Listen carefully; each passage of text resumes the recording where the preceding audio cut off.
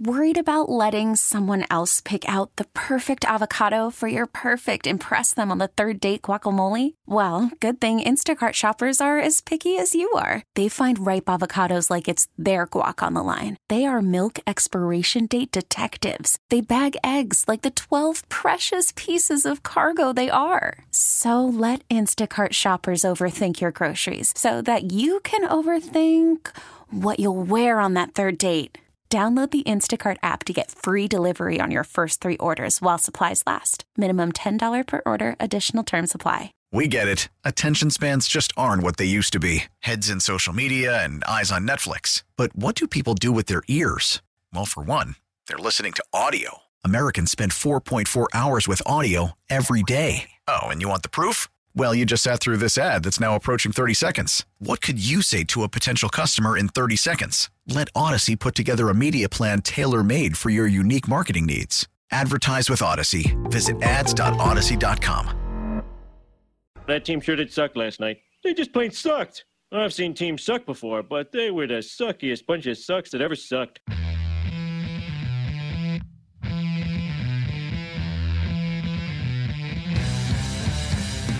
Steve Rosenbloom. There was a keg stand I lost to an 81-year-old lady. She got off the dance floor, but it was really close. Mark Grody. I've been waiting to get a hold of this guy for years. Channel 2 News is out there interviewing people. Yeah, I've been talking to my wife about getting Steve. He wants connected my dots and more to my plate. I'm going to dunk his ass. They suck, so you don't have to. Can't you morons do anything right? Founding members of the WB Club. Smoke weed every day. The 3 words that describe this show, and I quote: stink, stank, stunk. It's Saturday Suckage on The Score. We should be 670 WSUK.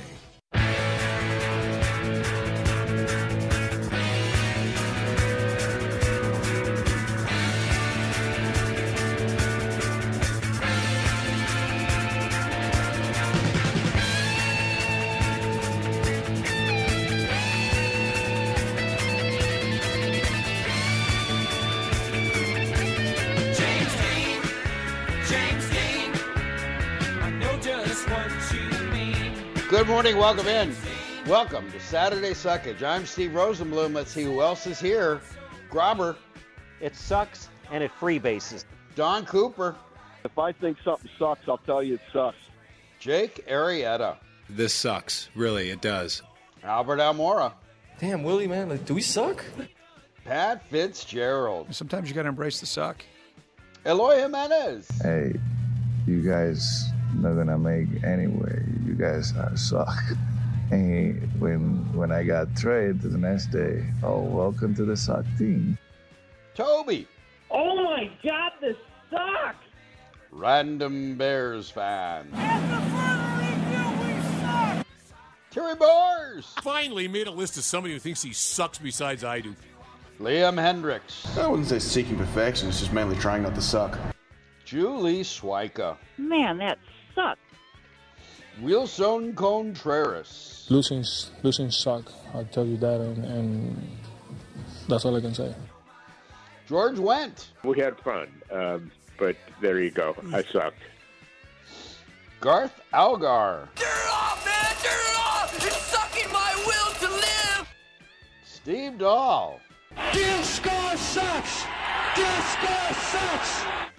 Tevin Jenkins. All right, Cesar Perez. How are you? I'm doing great. How you doing, Steve? All right, Tevin Jenkins is back on the field, resuming his Hall of Fame career. I believe he's due to be inducted into Canton today. Welcome to Saturday Suckage. We suck so you don't have to. Broadcasting live from the Hyundai Score Studios. Brought to you by your local Hyundai dealer. Our phone number at the Score, Chicago Sports Radio 670, 312-644-6767. That'll get you to our listener line, powered by BetQL. Bet smarter, beat the books. Download the BetQL app today or visit betql.com. That number, 312-644-6767, also gets you to the Score's Text Zone.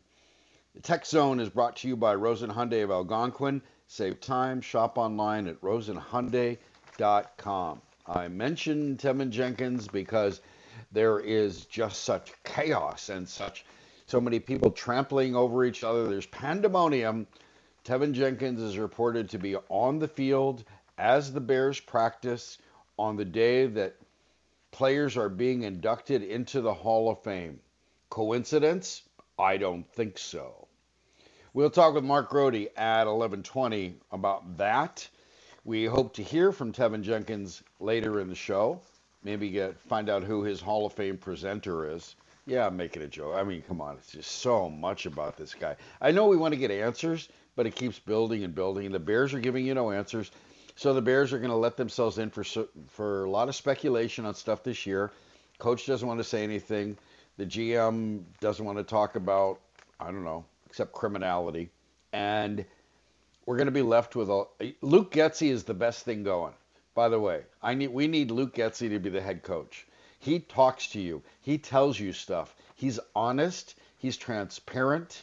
There's a good deal of emotion there. He's not afraid to say stuff. He's not afraid to say, hey, the offensive line isn't where it needs it. No, we're not good enough. And there's your truth. So we love those truths. And that's what Luke Getsy provides. Nobody else in charge does. We hope Luke Getsy becomes the head coach. We will talk to Mark Grote about Tevin Jenkins being back on the field, the offensive line, left tackle, your name here. And in the meantime, it was sort of Cubs win for the White Sox. Dylan Cease and Eloy Jimenez. Cubs win the White Sox game against the Rangers. Cease goes 6 innings, 2 hits, 1 earned run, 5 strikeouts, 3 walks, 97 pitches. Historic accomplishment. Eloy annihilated a pitch for the tie-breaking eventual game-winning homer. 2-1 win. The Sox are now tied with the Guardians for second.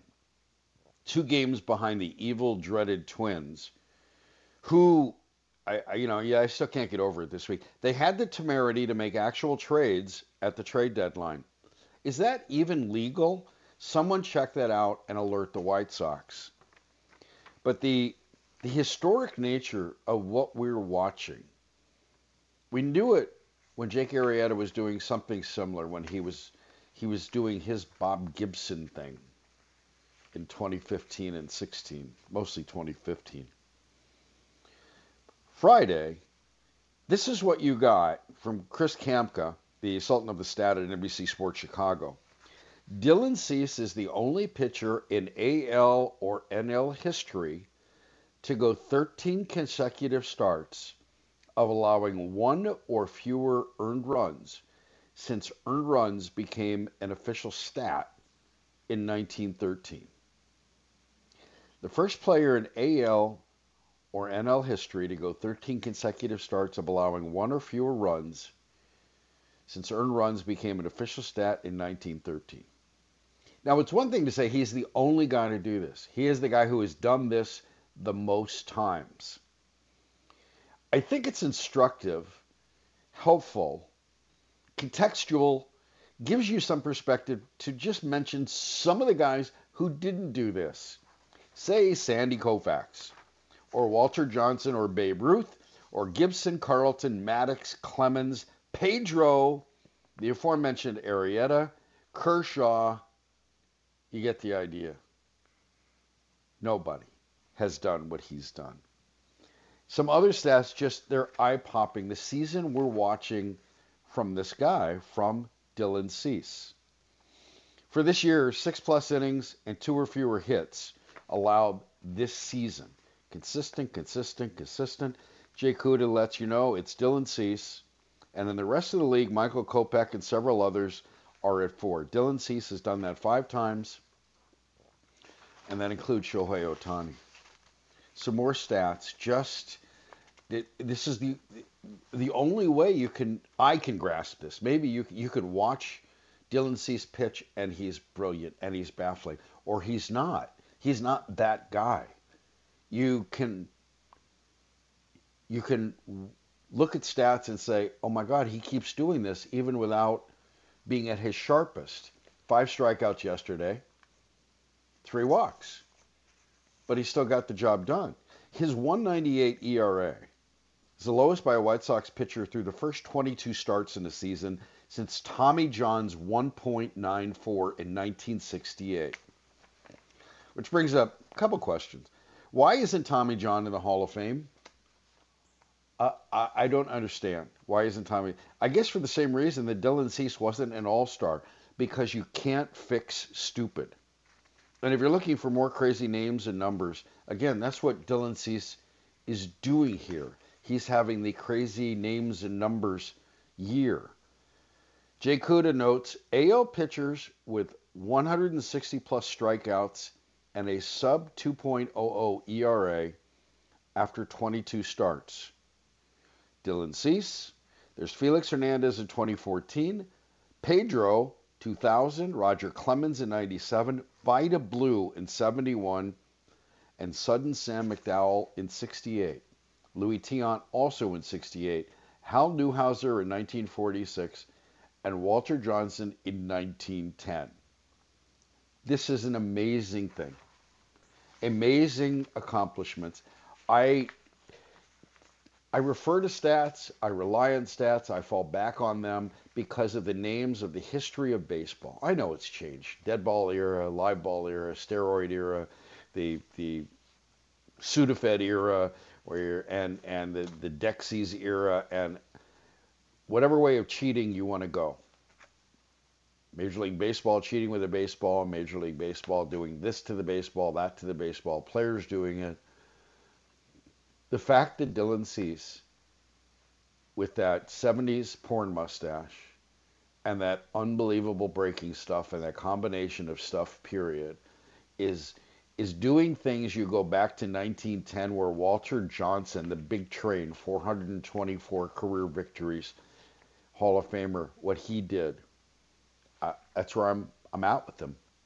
It's just the numbers. Which crazy accomplishment, which historical figures can those of us who grew up reading the glory of their times, and you read about Rube Marquardt, Rube Waddell, the Kovaleski brothers, and what they did before 1920, and then you grew up amazed playing Stratomatic and taking the historical teams, the 27 Yankees and the A's in the 30s and the 54 Giants, because I loved Willie Mays, and then you get up to the history the history I grew up with Koufax and Drysdale and Gibson and Marshall, and these guys are in the Hall of Fame now. And Dylan Cease just did something nobody else in baseball has done since earned run became a stat in 1913. And you got to mention names. I mention names because that helps me put it into perspective and restores the love of baseball and what stats mean, the stories that they tell. I realize they're not perfect. Wins have been devalued, but there are guys who are historic figures, and Dylan Cease is just happily smiling, going right past them. What a thing. All right, we'll talk about that, more about that later. For now, and I will talk about Koufax later on, I have a personal tribute to Vin Scully. I grew up in L.A., born and raised in L.A., born and raised by Vin Scully. He's a reason I'm doing this. He's a big reason I've done everything in sports, all of the various media. Vin Scully is it. Vin Scully made it. He was a legend, an instructor, an icon, an idol. It was personal what happened this week when he passed away. I'll share that with you. I'll beg a little of your time as I go through radiotherapy.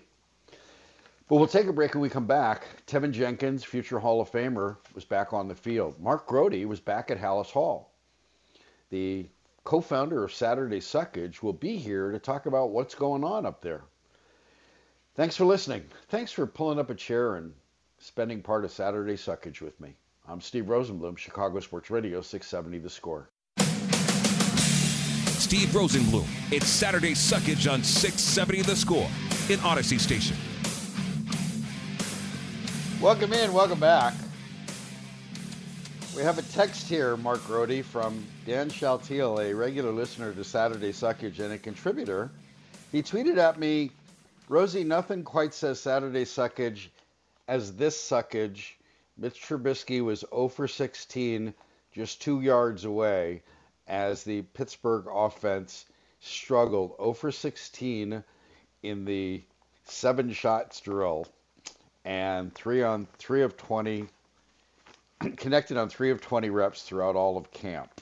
That's the Mitch Trubisky we know. That's the one we fear. How are you, Mark Rohde? I am doing well. Well, you don't want to hear that Trubisky, or nobody wants to hear that he was like 14 for 16 or 15 for 16 or anything like that, right? Because then there'd be remorse from Bears fans and from the Bears for giving up on Mr. Trubisky, right? No, I think there would be drug tests to see if they're on Aaron Rodgers psychedelics. I think that's what would be happening if somebody told you he was 15 for 16.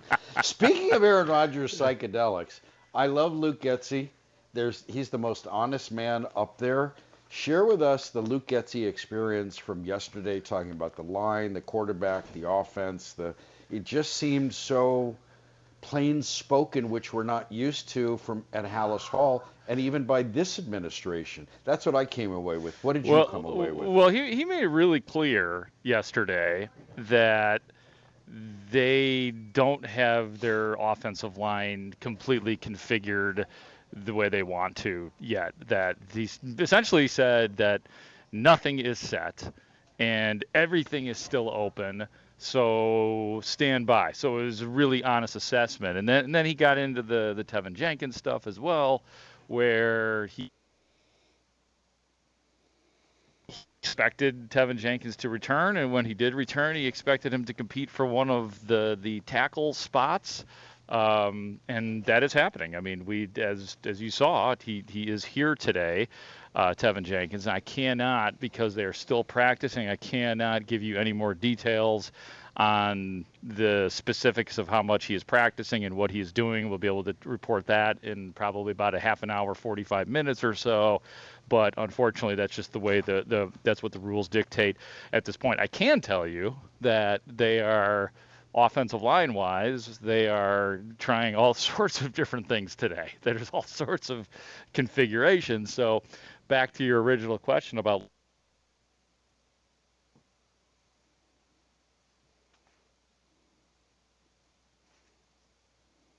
I think we lost Mark. He's at Halas Hall. We're supposed to lose me. I'm not at Halas Hall. Mark's got all the important stuff. We'll try to reconnect with him. Mark will be joining us when he joins us again. He'll join us on the Score Hotline, presented by Circa Resort and Casino in Las Vegas, home of the world's largest sports book. And we're talking Bears. So the news of the day is Tevin Jenkins is on the field. And again, as I noted, this same day that Hall of Fame inductions in Canton will be taking place. So that cannot be any kind of surprise. And I'm interested to hear Mark explain or break down a report either now or after the Bears complete practice and they're allowed to interview people and they get the reporting done to see what combinations on the offensive line. Eventually they're going to have to settle for one. They're a week away from playing a football game. Real or not, there'll be contact. They'll face the Chiefs at Nagy's Chiefs. And they're going to have to put together a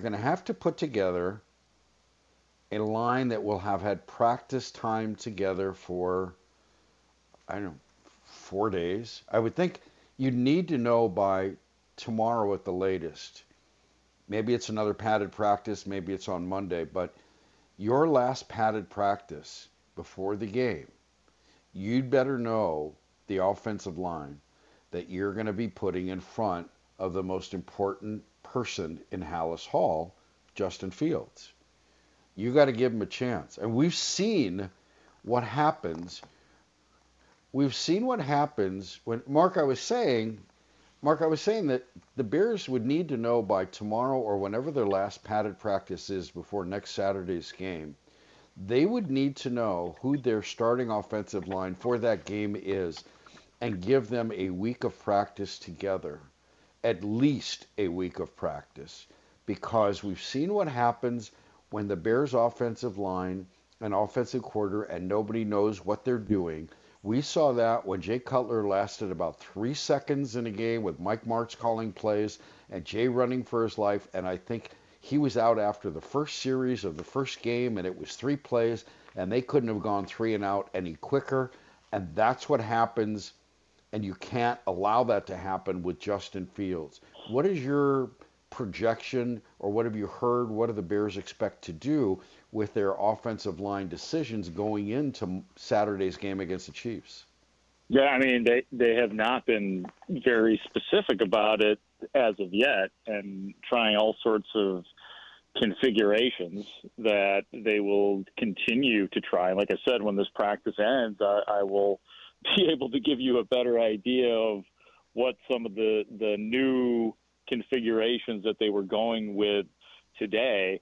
Of course, I agree with you. You don't want to put Justin Fields in any kind of danger for that first preseason game, and I don't think that they will either. I think that, you know, what we have seen from this, I mean, the Bears are throwing downfield, but there definitely seems to be a huge emphasis on the running game this year, something we did not see in the past several training camps, and a more conservative, dare I say, less ambitious style of offense, which I think is in the name of Justin Fields and in the name of the offensive line right now. So it is something that they have to figure out. But again, going back to the stuff that Luke Getsy was saying yesterday, he made it real clear, and he was very happy and proud to say that they don't have it figured out yet, that they don't have their configuration, and that jobs are open, and that Tevin Jenkins should compete for a tackle spot. I don't know if that's actually realistic at this point, considering who they seem to value at those tackle positions. I mean, we'll see, but it's that they have said that, and I'm sure that Getsy and Matt Eberflus and everybody who is going to have a hand in the decisions about the offense, they probably have an idea in their mind who they want or who they think is. They've been true to their word in saying that they will try all sorts of different things. So what do you know about today's lineup of offensive linemen? What combination are they? Do you know anything about today's combination, starting combination? Well, yeah, I can't report them yet because the practice hasn't ended, unfortunately. So, but I can tell you that there was I'll just say that there is a very interesting person playing left tackle today. So I'll just say that, and it's not Ryan Poles. It's not a name. It's not Ryan Poles. Did Ryan Poles put on Ryan pants? Poles, no, Polsey. I didn't see Polsey out there today. But yeah, it was like I said, in the name of everybody's getting a shot, and we're going to try different things. There were a couple of different things going on the offensive line today. So I think practice will end probably about 30. I can tell you that we are talking to Tevin Jenkins today. So that will be interesting to try to clear. Hopefully we can clear everything up about what is or what is not going on with Tevin Jenkins. Okay, we're gonna take you up to Cubs pregame on Saturday Suckage at 12:45. So and we have Jed Hoyer. We're gonna replay him with Mully and Haw. We'll find out why he hates Wilson Contreras. At 12 o'clock, I got a tribute to Vin Scully and his passing as someone who grew up idolizing him. So your timeline for people who are listening, when might you get to talk to all the people involved, and when might we on The Score hear from you again or from Tevin Jenkins having an explanation? Well, like I said, the practice should end right around noon or so, and then that's when the players and Matt Eberflus and everybody is supposed to speak. I have been told that Tevin Jenkins is not speaking first, so we'll see what the order is. So anytime, hopefully, it'll happen on your watch between 12 and 12:45. I can't guarantee it, but I would imagine that it will. I would think that these guys would probably want to get in and out here on a Saturday, but we'll see. We'll see.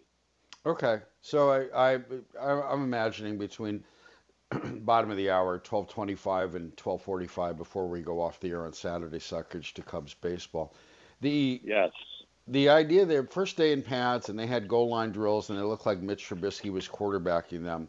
You got a botch snap, you got a false start, you got a whole lot of, mid-Bears offense form, and so none of this is a surprise. What did you think, and did it ever get better throughout the week? Yeah, I think it was, Thursday was the day off, so Wednesday the offense did look better. I'm not going to go so far as to say they looked really good or there was something about them that made you say it started to click. There were some nice connections on Wednesday with Velus Jones Jr. But red zone drills have been tough. They've been tough, and that obviously, red zone and putting the ball in the end zone was a huge problem under Matt Nagy. And just watching some of the red zone drills here, it's been a grind. It's been a grind, especially in terms of finding open receivers or open tight ends in the end zone. We've seen them have more success, and I guess this is a good thing, running the football or Justin Fields keeping the football. I mean, I think Justin Fields can be such a weapon in the red zone, and I hope they use him better in that regard. That, there's some traditional ways to bang the ball into the end zone and using your tight, like Cole Kmet, who had 0 touchdowns last year, use your big, tall, strong guys in the end zone. But when you have Fields, I hope that they have all sorts of different packages for Justin Fields to saunter into the end zone. But that is something that's got to look better. And there simply haven't been enough good days for the offense to where I'll go on the radio or tweet it was a good day for the offense, maybe 2 or 3. And I'm talking about even going back to the OTAs and the mini camps and things like that, where things just don't look quite even yet. Mark Grote joining us from Hallis Hall. Real quick, is it unreasonable for me to expect that every red zone series, first, second, third down, Cole Kmet has to be targeted? Is it unreasonable? I don't think that's unreasonable, and I think that I'm getting the feeling that this staff, we talk about the holdovers and the guys that they value. I mean, you could put Kindle Vildor on that list. Cole Kmet, they really seem to like him a lot. I mean, just the way Luke Getsy was talking about him yesterday and seeing how present he is and everything. And, I think this is the first year where there's no doubt about it that he is the guy. We don't hear about a lot of competition. As much as they love to talk about competition, we don't hear a lot of competition for Cole Kmet, and they seem to really like what he can bring. I think that Luke Getsy used the word rock star yesterday in, terms of him, that he can be that guy, that he's got all these tools that he needs to maximize. So I do think that they value him. I really do. And I think that they see something in him. And I think it's worth noting, especially skill position players from the previous regime, that they have deemed worthwhile, and Cole Kmet is one of them. And he knows there's another level he's got to get to. I mean, if you look at Cole Kmet's numbers from last year, they weren't bad. I mean, in terms of, total yardage, somewhere between 500 and 600, but he had 0 touchdowns. To your bigger point about the red zone and targeting him, and not just in those situations, and I also think that if the Bears are going to be this offense where they're going to have to be conservative, considering the lack of cohesion right now on the offensive line and, not an overwhelming amount of weapons, Cole Kmet could become Justin Fields' best friend if he is used correctly, not just downfield, but hanging out in the middle of the field. And then, as he said yesterday, using those extra tools and those things, those plays that he's been experimenting with. You find that man. 29 years ago today, Mark, The Fugitive was released. Oh, my goodness. I like that. I was not aware of it because I've been we've been planning the 30th anniversary. I just skipped past the 29th. We've been more. There's a huge. We're going to hold it at the hotel downtown where he gave the famous "He switched the sample" speech. Mm-hmm. So So I while I do recognize the 29th, I'm more into the 30th. So you guys go on and celebrate 29. We'll look forward to that. And by the way, I got a Heisenberg hat, and we need to talk about that before the month is out. I'll explain all of that to you. Oh, Jesse. Let's cook. All right. Thanks, Mark. Appreciate it. Bye, Steve. It's Mark Rohde at Hallis Hall. It covers the Bears for your Chicago Sports Radio 670 The Score. We'll take a break when we come back. Mully and Haw did an interview with Jed Hoyer, and maybe we'll replay it, and we'll see if you can figure out why they hate Wilson Contreras. Next, Chicago Sports Radio 670 The Score. Steve Rosenbloom. It's Saturday Suckage on 670 The Score in Odyssey Station. Welcome back to Saturday Suckage. We suck so you don't have to. We're broadcasting live from the Hyundai Score Studios, brought to you by your local Hyundai dealer. Steve Rosenbloom here, taking you to 12:45 Cubs pregame.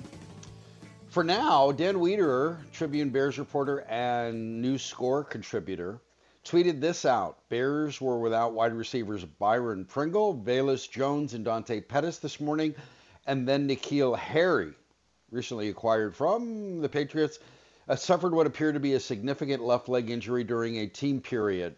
He also tweeted out Bears offensive tackle Tevin Jenkins was back on the practice field Saturday morning and in pads, but he did very, very little practicing. Dan Wiederer closed with, we should hear from him and Matt Eberflus shortly. We had Mark Rohde on. Mark Rohde will bring us the sound, the events, the news after they discuss it with Matt Eberflus and Tevin Jenkins. We hope to be able to do that for you before we get off the air today. In the meantime, an event happened this week that made me sad, depressed. It was very personal.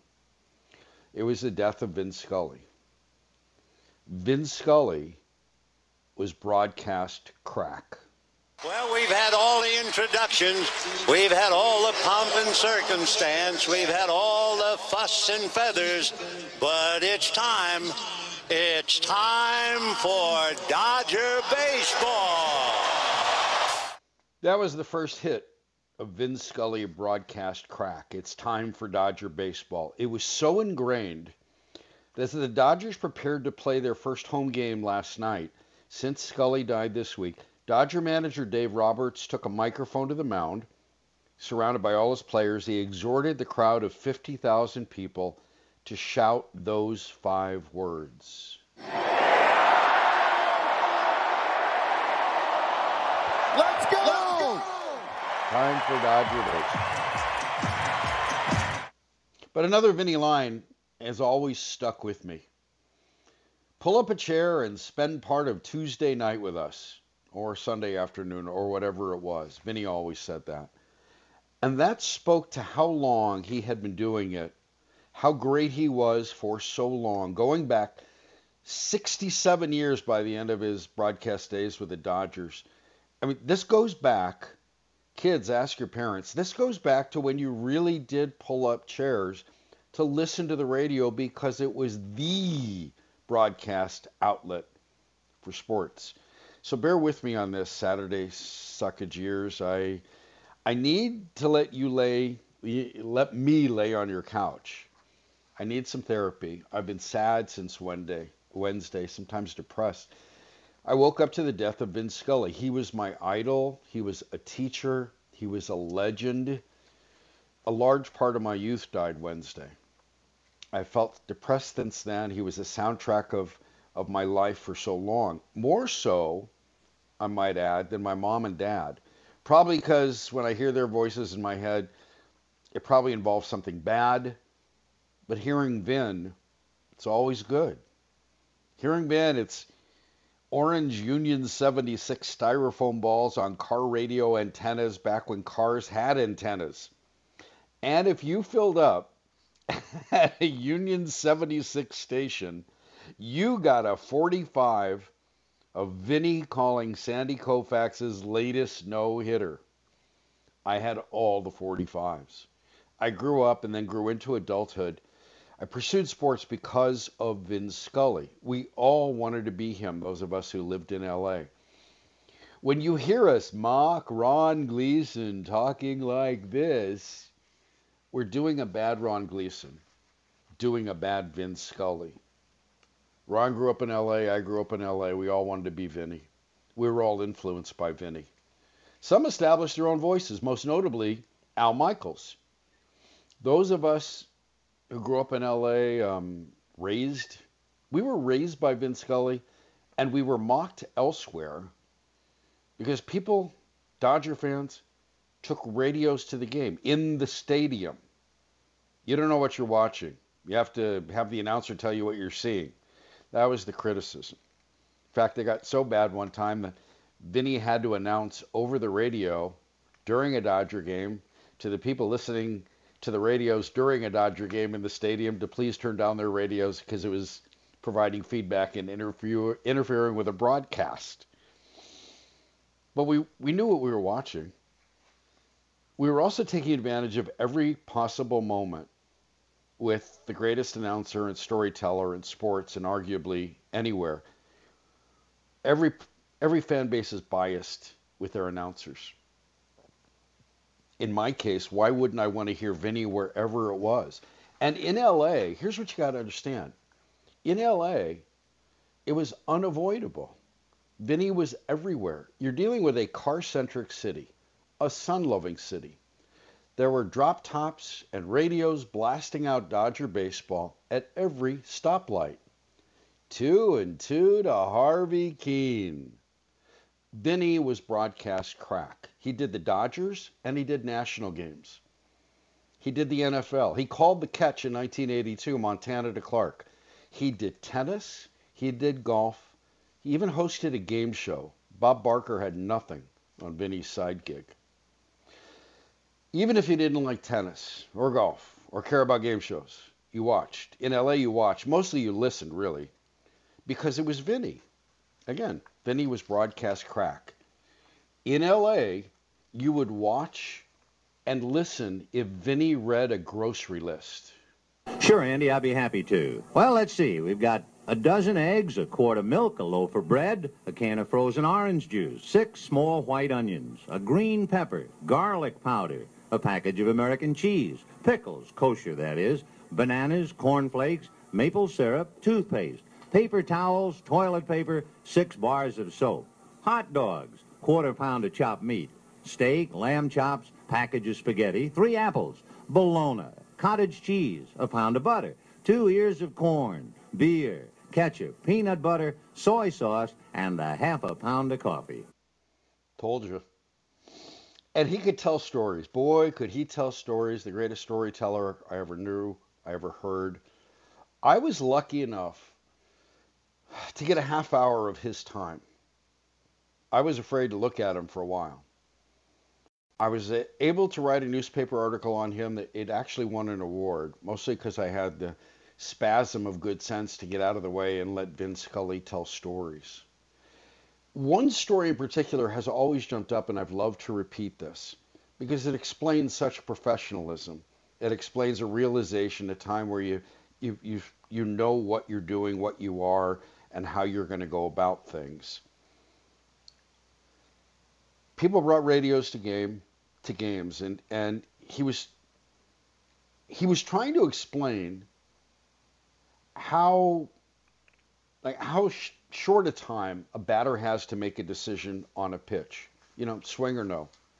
And he wanted to make his point by involving his audience. And he said, I'll say A and you say B, because that's the millisecond of time a batter has to decide. So Vinny says A, and he thinks he's talking to everyone listening at home or in the car, everyone who pulled up a chair and spent part of Tuesday evening with him. Some fans in the stadium, however, say B. And then as the at-bat keeps going, Vinny says A, says it again. And more people in the stadium shout B. See, Vinny says, that's pretty quick. And then he does it again. He says A. And almost all of Dodger Stadium rattles with B. and the phone rings in the broadcast booth. He hears, "The hell are you doing up there?" Well, the call did not come from an O'Malley or some executive suite. Vinny says the call came from the dugout and manager Walter Alston. "What the hell are you doing up there?" By the way, broadcast strength. All you idiots who want to blame announcers for jinxing pitchers who are throwing a no-hitter, I want you to get a load of the legend, the greatest. Here he is opening the 9th inning of a notable game being thrown by Sandy Koufax against your Chicago Cubs. 3 times in his sensational career has Sandy Koufax walked out to the mound to pitch a fateful 9th, where he turned in a no-hitter. But tonight, September the 9th, 1965, he made the toughest walk of his career, I'm sure, because through 8 innings, he has pitched a perfect game. He has struck out 11. He has retired 24 consecutive batters. So did it jinx Sandy Koufax, as critics would claim? Well, here's how Vinny ended the broadcast. It is 9:46 p.m. 2-2 to Harvey Keene. 1 strike away. Sandy into his windup. Here's the pitch. Swung on and missed. A perfect game. Maybe he didn't jinx it after all. By the way, if Professor Lawrence Holmes of the Smash Bernstein and Holmes Midday Show, if Professor Holmes wanted to, he could spend a lecture, an entire lecture, maybe a week, in his broadcasting class, telling his students, teaching his students, walking his students through Vin Scully's 9th inning. Vin Scully's storytelling was artful. He provided a broadcast lesson for the ages. He was so influential for me. There was a lyricism about his voice and his words, and an economy with his words. He knew when to shut up. And then he delivered a moment's defining line. You heard it. Called the Gibson home run. 10, 12 seconds of silence as the crowd filled in. And he said, in a season so improbable, the impossible has happened. But actually the line of the at-bat for me came before the at-bat, when he had set the stage for Gibson not even being in the dugout. Would he be available with knee injury, ankle injury? And he casually says, "And look who's coming up." Fastball is a high drive into deep left center field. Buckner goes back to the fence. It is gone.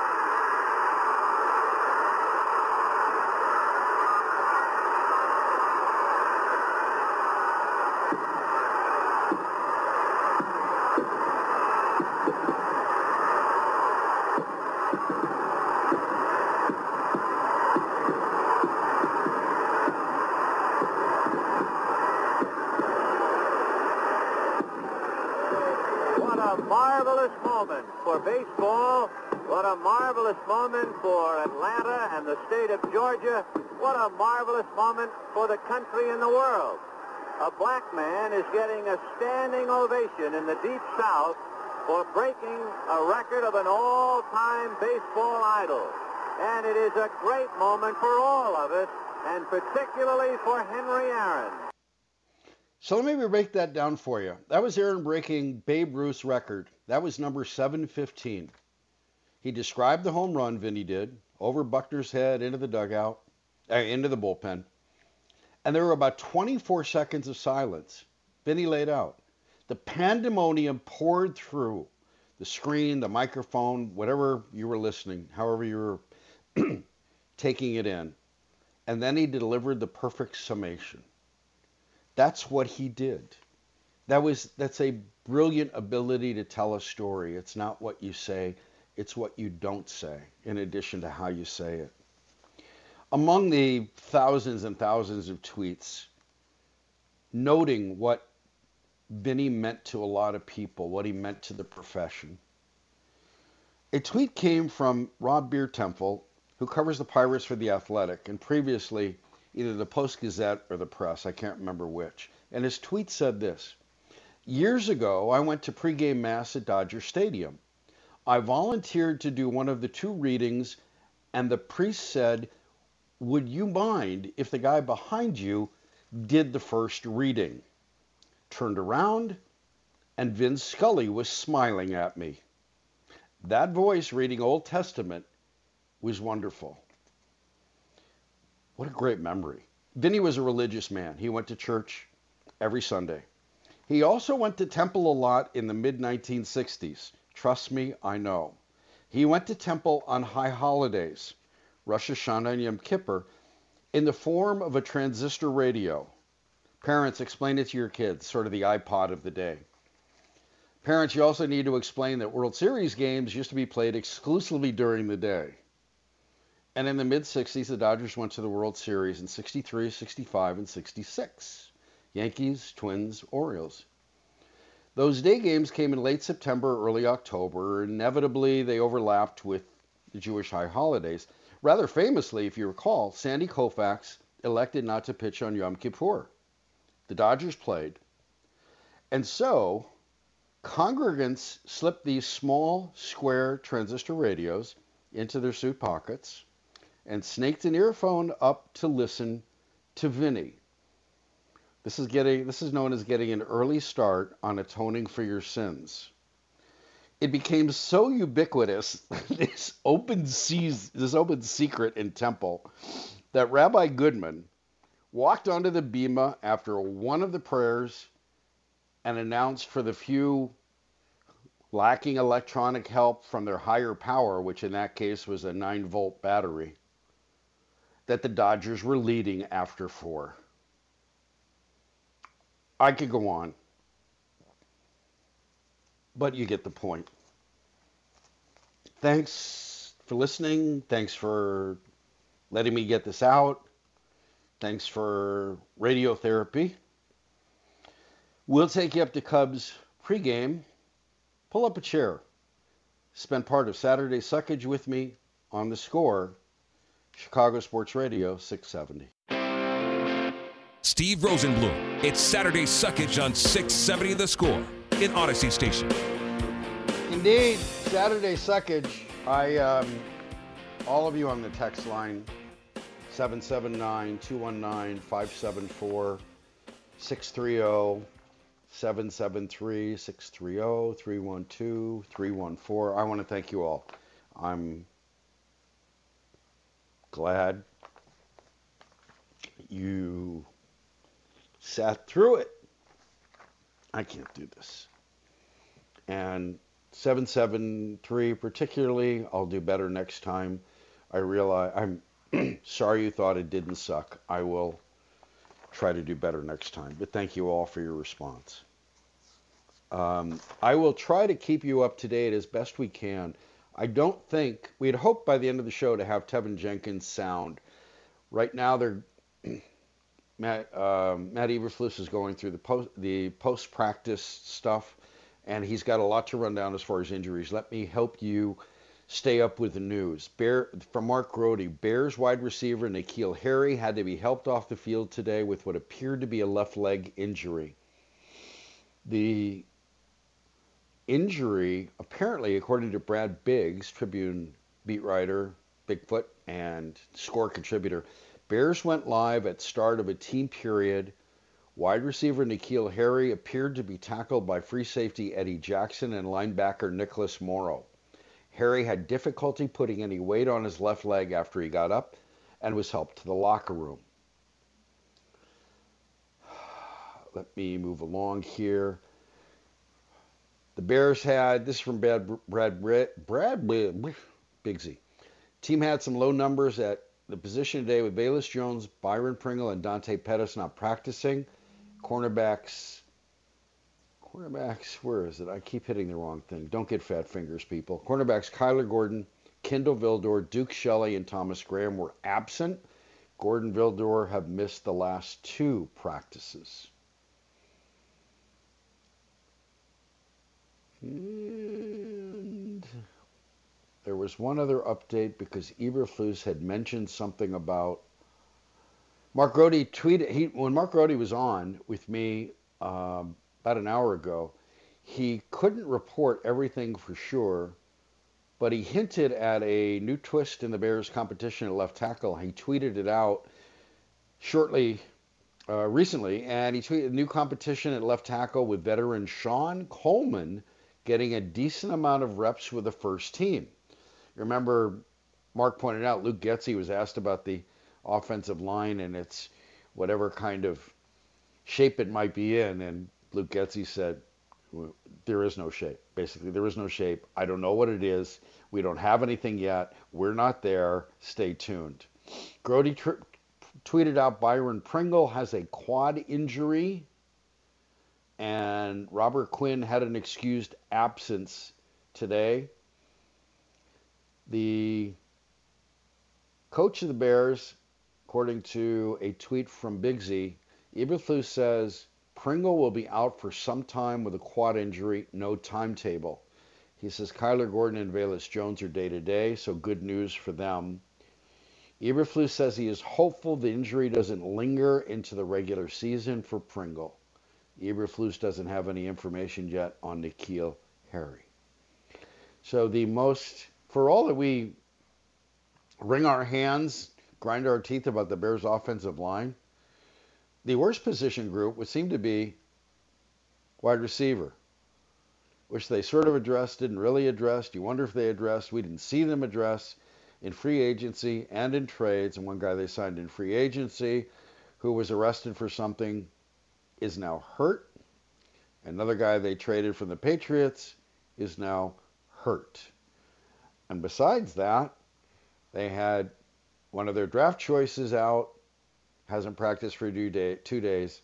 He's, I don't want to say hurt, injured. Something's bothering him. So we hope to get more updates on N'Keal Harry. Mark Grody just tweeted that the Byron Pringle quad injury has Eberflus sounding optimistic they'd be back to the start of the regular season. Oh my God.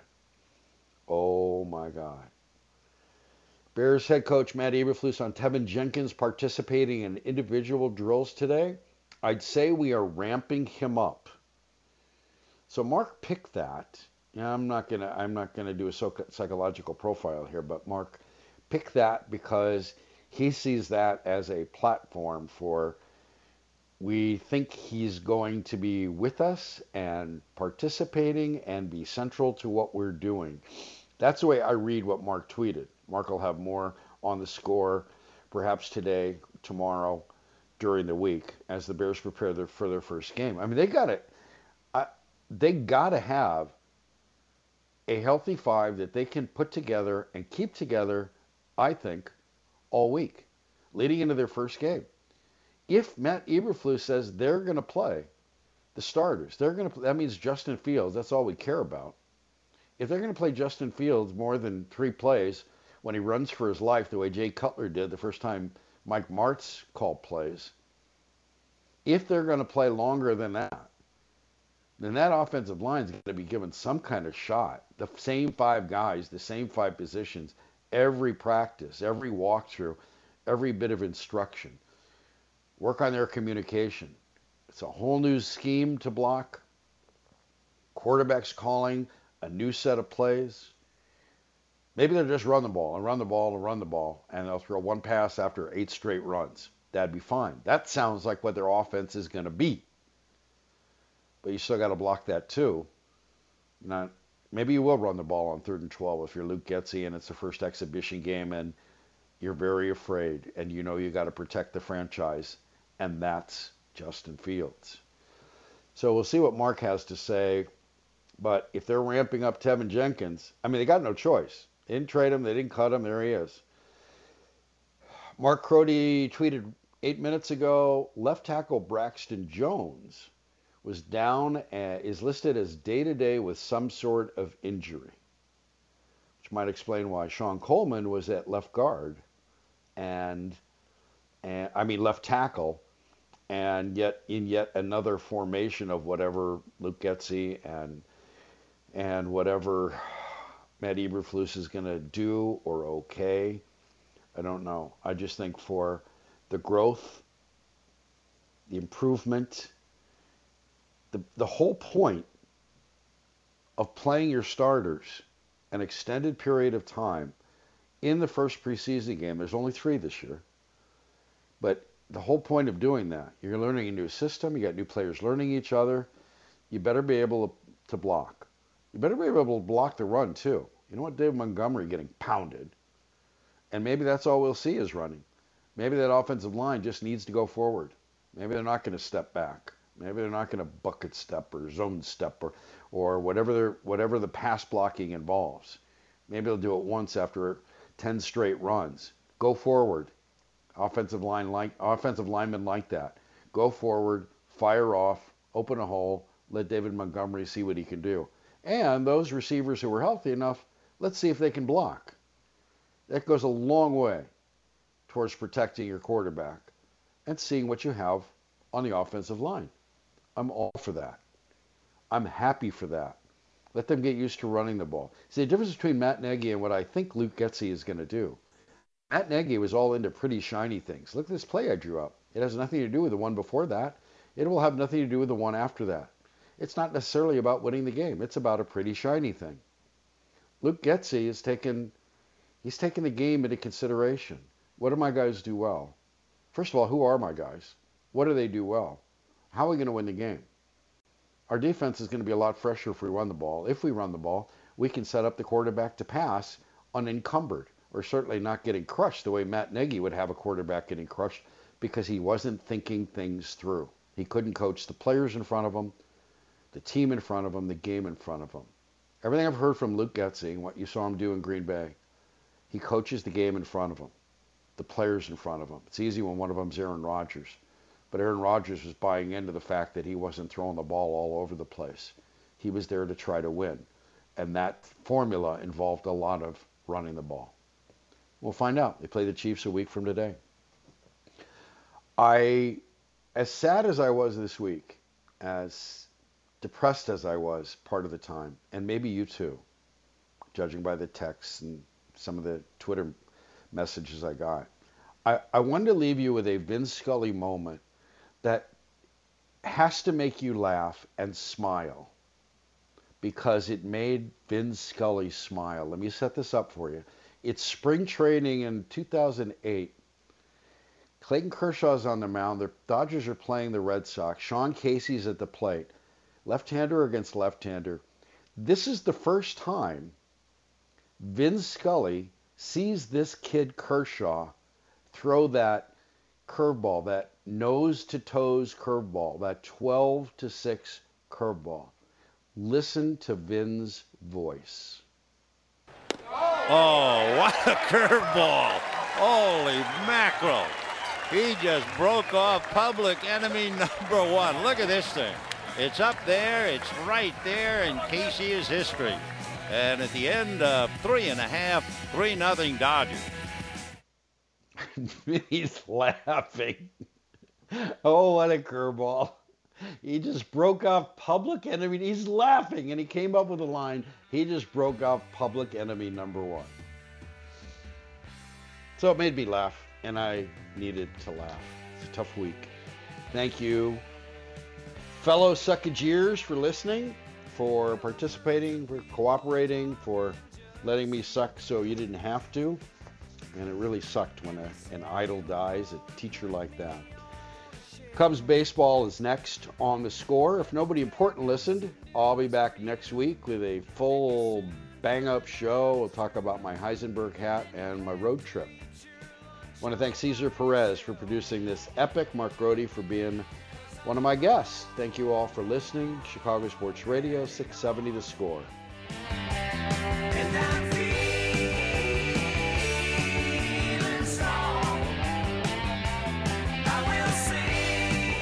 It wouldn't have been possible if we weren't here to be told how much we suck. So kudos to you guys for sucking as bad as we do. Oh, yes. Wait a minute, Mr. Postman. Wait. Oh, yeah. That's it.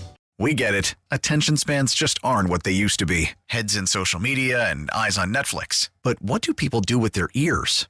Well, for one, they're listening to audio. Americans spend 4.4 hours with audio every day. Oh, and you want the proof? Well, you just sat through this ad that's now approaching 30 seconds. What could you say to a potential customer in 30 seconds? Let Odyssey put together a media plan tailor-made for your unique marketing needs. Advertise with Odyssey. Visit ads.odyssey.com.